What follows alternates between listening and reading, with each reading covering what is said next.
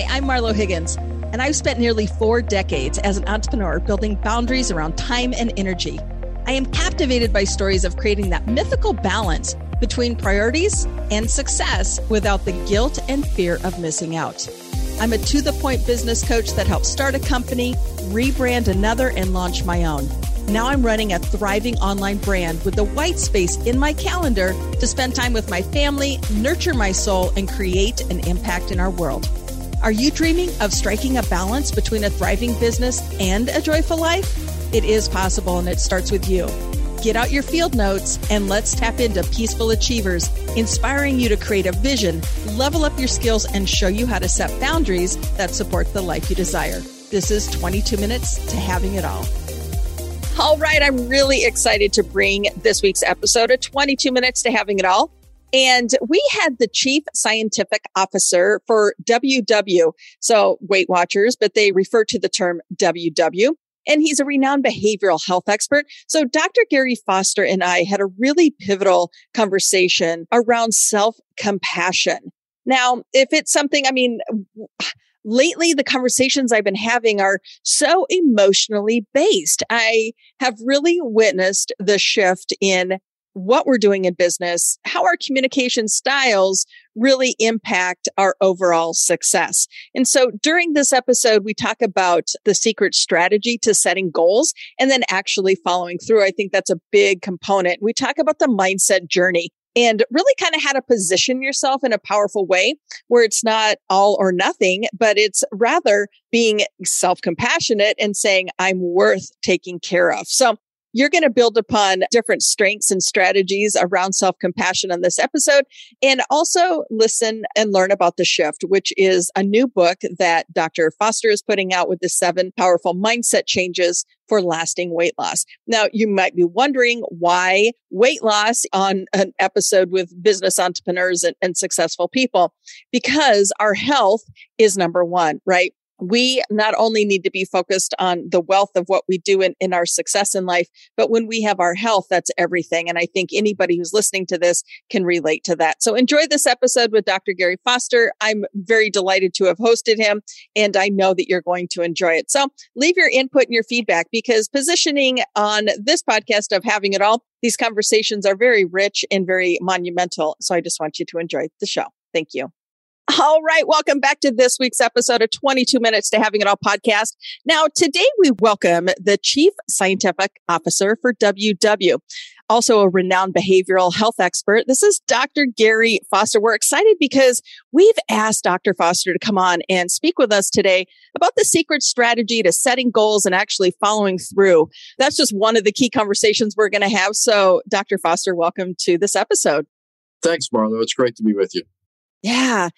So I'm excited. You're launching a new book. It's called The Shift, and it's 7 powerful mindset changes for lasting weight loss. Now, anybody listening to this episode this week, it's a powerful conversation. Like we said earlier, weight is such a huge component to being successful in business and in life and all of those key things. So take us to the reason, what is the shift? Give us some insight on these powerful mindset changes and these strategies for goal setting and then following through with the goals. Sure. I think the high level picture, the reason that I wrote this book is that I've been in the field for over 30 years, the last 8 or so at WW as the Chief Science Officer. And what's been clear to me in my own personal experience, whether it's as a clinical health psychologist or as a researcher in the field for a long time, is that the people who are most successful in the journey were not necessarily the ones who changed the way they ate or moved. Certainly that's necessary, but it's not sufficient. The people who did the best were the people who changed their mindset, and more specifically, changed the way they thought about the journey and the way they thought about themselves. And being a behavioral scientist who's very interested in not just the what, but the how, I was eager to collect the science on these topics and reasons to believe. But then importantly, from my point of view, to in the end of each of these 7 shifts, to provide practical, actionable, and importantly, science-based skills that can help people make these shifts. Phenomenal. Yeah. So talk to us about that. Why is the journey and themselves? Give us some insight into those 2 key areas, because yes, the way that we look at it and perceive the journey is kind of different. So where did you start? Yeah, I think the fundamental place to start is how you view yourself. And that's in a society where thinness is overvalued and there's lots of weight and base shape discrimination in the business world, in the educational world, and even people's own families. The people who supposedly love you the most can be the harshest in terms of making pretty harsh criticisms of people based on their weight and shape. So in that context, it's really easy that the first impulse when you are thinking about the journey, when you're thinking about yourself, is to be more self-critical than self-compassionate. And what self-compassion says really is that I'm worth taking care of. And that has you come from a position of strength, not a position of deficit. If I think that I'm weak-willed, I'm undisciplined, look what I've done to get myself into this, I often say to the patients I've worked with, that's you're talking about. Like, you're your most important ally in this process. And to treat yourself with a fundamental sense of worth, no matter what you weigh, no matter what your health status is, but that's a different point of view. It says, look, I'm worth taking care of. And it doesn't mean you have to get to a certain weight or look a certain shape. This is about your own fundamental worth as a human being. And I think, as I say in the book, that's the fulcrum upon which everything else is based. Because if you start the journey full of self-criticism, you'll never rid yourself. That's one piece of making a shift, is how you think about yourself. To your earlier question, the other piece about the journey, I think a great one to think about here is just goal setting. And what I really like about writing the book and talking to people about the shifts that they've experienced, and I include all those in the book, is that this has definitely an ROI from a weight loss perspective. It definitely is proven to help with weight loss. But what it also does is it has other dividends for non-weight areas. It actually helps people become better in their relationships. And by better, I don't mean perfect. I mean more realistic. See the big picture. Treat yourself with self-compassion. It helps people in the business world to be better people leaders, for example. It helps in a lot of different areas. So one of the things that really resonates with folks is the distinction that we make around goal setting. And when it comes to weight, often people are like, I want to lose 50, I want to lose 100, I want to lose 30, whatever the number is, it's almost irrelevant. But that's seen as the goal. And that's an outcome goal. The science is very clear that the best way to reach some outcome goal is to focus on the behaviors that drive that outcome. So you can take a step back from I want to lose 50 pounds to I want to eat healthier, I want to be more active. Okay, that sounds great, but plans work better than platitudes. So what's the specific thing that you're going to do around eating? What's the specific thing you want to go around that activity? And the beauty of that is not only does that specificity drive a plan and drive how, it also gives you the opportunity to be successful along the way.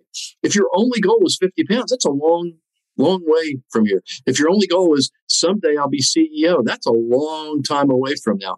How do you take behavioral goals that are small, specific, and achievable to fuel the journey along the way? Oh, Dr. Foster, I mean, that it does. It hits home for so many people. And I think just, entering into the journey, saying, I just want to be a healthy person. What define healthy? That's somebody who's exercising, they're eating right. Maybe they're drinking the allotted amount of water. It is those small steps, I think, that really start going in the right direction. And once you prove to yourself that it's really not that hard, you can do it. Right. So just again, that power of mindset is everything. But what have you found? Where's the block coming from? Because it sounds so simple, right, in concept that, we can say we want to do something, but what helps us actually do it and then sustain it? Yeah, I do believe it's the way, and the science would prove this out, that it's the way you think about this. So I don't think there's a lot of challenge with eat this, don't eat that. I think if you ask 100 people, 90 plus of them would be able to distinguish, here's a list of healthy foods and here's a list of unhealthy foods. And obviously for sustainability in programs like ours at WW, everything has to be on the menu. So it's that reasonableness about what you're eating and how you're moving, and only move in ways that move you. But the thing, again, that distinguishes people who are successful is the way they think about themselves. And this self-compassion thing cannot be overrated. It is so fundamental, and it turns the journey upside down. Instead of you becoming like a fixer-upper project, or that you're whack-a-moling all of your weaknesses and deficiencies, you're building upon your strengths. You're saying, I'm worth taking care of. And again, easy for us to say that, but in an environment where people have been beaten up externally based on how they look or how they weigh, it can be difficult to do that. And there's techniques in the books, things like writing a self-compassion letter, imagining yourself about how you would respond to a friend in the same situation. So when you feel really discouraged because you've followed a plan and the scale's gone up, or you had planned to eat something more healthy, ended up eating something less healthy. If a friend came to you and said that, you wouldn't say the nasty things you say to yourself.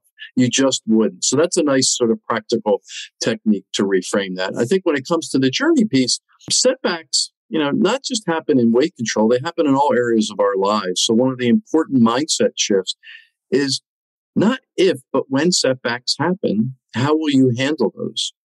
And what kind of thinking styles do you have? Are you an all or none thinker that, you had, a cup of ice cream or an ice cream cone and I've blown it? That's it? Or are you a negative filter type thinker where you've been active for 5 or 6 days a week and you want to talk about the 1 or 2 days that you weren't active? And those are the kind of things we talk about in the book that are unhelpful thinking styles and techniques like reality checks that can get people to look at the world not overly positively, like, oh, everything's fantastic. I hope I gain another 2 pounds next week. That's not what we're saying. What we're really saying is, hey, look at it realistically and develop thoughts that help you rather than harm you. Yeah. Yeah. And within our community, mindset's a big thing. I believe that mindset is actually the runway to success. It all starts. That's where you build the momentum is around the mindset, how you talk to yourself. The mantra that we use is a setback is a setup for a comeback. And knowing that, yes, if you did slip up, that's okay because that setback taught you something, right? It's a lesson learned. It's not a succeed or fail. It is like, wow, okay, there was a lesson learned in there. And I think it's because of those lessons learned. Anybody listening to this right now understands that you do or don't do things based on those lessons that we've experienced in the past. So yeah, I love the way you describe that it is an opportunity for growth and development and learning, and it is a runway for success. If you go into a journey expecting I will never have a setback, that means essentially you have no plan for recovering from that setback. And it would be nice if they were unusual, but they happen to 100% of the people 100% of the time. So being able to frame that properly is how do you interpret a mindset just exactly as you framed it as an opportunity to learn something is a great growth mindset way to approach this. Yeah. Yeah. So it doesn't stray whether we're talking about business success or, our health and success. And, it's health and wealth, right? Wealth is nothing if we don't have the health to back it up and to do the things that we're working so ferociously to achieve. And I think that's why this conversation is so powerful. Let's not pass by the pandemic and how that impacted people. I myself, emotional eater, easy for me to just give in and say, oh, geez, I'm just going to eat the ice cream bar just to feel like sorry for yourself, whatever that is. What did you witness? And what are some tools if anybody was struggling, through the pandemic, being a little bit more isolated than normal in their routines and how that impact just the way we think and feel and do? Yeah, I think there's a couple things going on there that happened with the pandemic. One was from a behavioral point of view that people's routines were just disrupted. So if you had a certain routine around healthy eating and activity, or even work habits, that all gets turned upside down, whether it's remote working and what implications that has for your work productivity. What implications does it have for now where I'm sitting 8 hours a day is 10 feet from the refrigerator. And in between my Zooms, do I then go out and sort of just make a sort of a walk through the kitchen area and end up, eating several hundred calories without really being aware of it. So one is to establish new routines and ones that serve you well, and make this about skill power, not about willpower. I think the other thing that the pandemic did was and you mentioned this earlier, is around the social isolation. There's one thing about social distancing, from a public health point of view and the benefits that brings, but when you start to feel socially isolated, that's quite a different thing. So one of the things we talk a lot about WW is finding your people, and whether you do that with people who are close to you, who you can have a frank conversation. Say, I'm struggling with this, and these are the things that either you're doing or not doing that help or hurt my journey. And could I ask you specifically to do this? One of the mistakes people ask when trying to connect with people is say, would you please be supportive? Okay, well, what does that mean? Because if you're asking somebody else to decide what's supportive for you, that's tricky business. So that's really helpful. And then programs like WW that can have virtual communities, global communities, face-to-face communities, a lot of different things can help that. But independent of whether you have a community of thousands or a community of one or two, one of the things that I cover in the book is it's really important to be really clear in your mind about what things are helpful for you and which things aren't, and to make the ask of those around you in those two areas. Yeah. So clearly defining what you need in the journey. I think just pre-positioning that and just knowing what it's going to take and, not overdoing it where it becomes an overwhelming thing of like, I need all of this list of things before it's going to be successful, but rather, you know what? Again, it goes back to what you said, that self-compassion. And I believe honor is such a big word. I mean, just honor yourself, honor that you're having a rough day and just call it out. And you know what? Tomorrow's a whole new day. For whatever reason, things didn't go as planned, and honor that. Like it's again, it gets back to business and success in life. It's not just a black or white thing. I think there's so much more involved in this.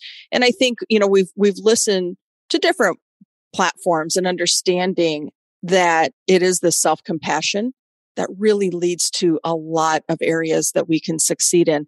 So what's the first step to self-compassion though? If somebody's one of those people who tends to kind of beat themselves up and be more of a negative Nelly about perception, how can you shift them? Yeah, I think one is to just address some fundamental myths. Some people think that, if tough love is good, like self-tough love must be twice as good.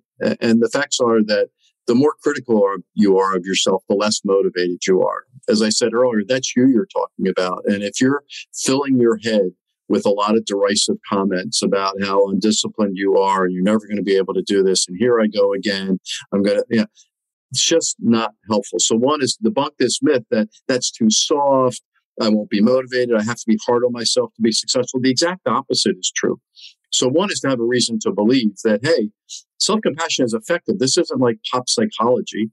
This actually is science-based fact that when you are self-compassion beats self-criticism every single time. And then when it gets to past this reason to believe and get debunking some of these myths, the other part then is that how do I practically do this? One, my favorite technique, and that's borne out by the scientific literature extremely well, is to talk to yourself like a friend. There's a couple ways to do this. One is that you can take the situation that you're in. Let's say it's a business situation where you've had a setback, or in the weight and wellness journey, you've planned to do this and something else got in the way. Just write down, what are you saying? Like capture the thoughts and just look at what you're saying.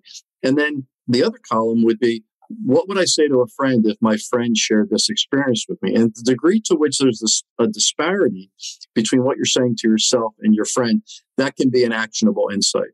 And think quite graphically or visually about how you would talk to it, like what your intonation would be like, what your posture would be like. And then think, how can I do that for myself? Aren't I worthy of being a friend to myself? And again, it comes to this really fundamental nature of self-compassion. So what I love about it is it's so powerful.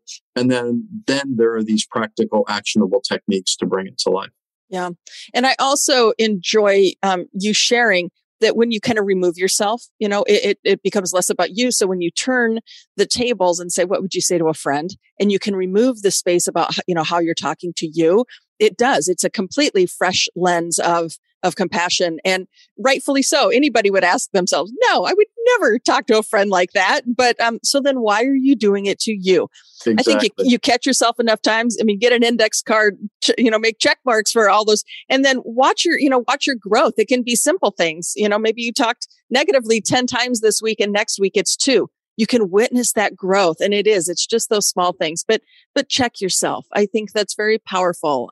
And it sure is. And it's really palpable too. As you start to change the way you talk to yourself, you actually can physically and emotionally feel the difference. It's not something you need to take a 10-week course it actually happens. The first time you use a different tone of voice to yourself internally, you can actually feel things simmer down a bit. You can feel that you're talking to yourself as someone to be cared for rather than someone who's just there to be criticized. Boy, you say that communication in the workplace is huge too. And, how you're talking to yourself is literally, how you're talking to others. And you may not even be saying anything. Even if you're thinking it, others feel that. It exudes this level of energy outside of you. So yeah, very powerful. All right. So we could talk forever about this, Dr. Foster. I'm just fascinated by it. I love what you're doing.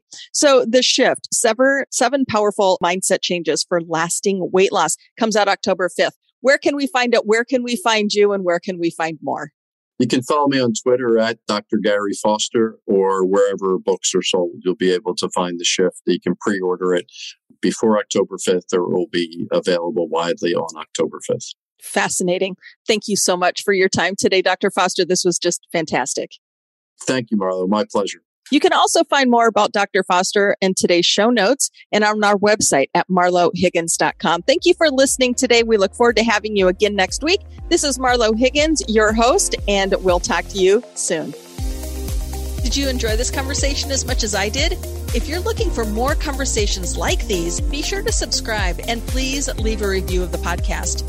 Subscribing and leaving a review helps it show up on your phone every time a new episode is released, and leaving a review helps other people like you find us so they can get the help they need so they can live their best life. Also, subscribe to our weekly email on our website at marlohiggins.com. This is the place that we share insider tips with our audience and drop polarizing insights with you. Remember, the road to success is better with friends. So be sure to share this episode to help all of you reach your goals together. Thank you so much for listening. And remember, success is universally desired, personally defined, and always within reach.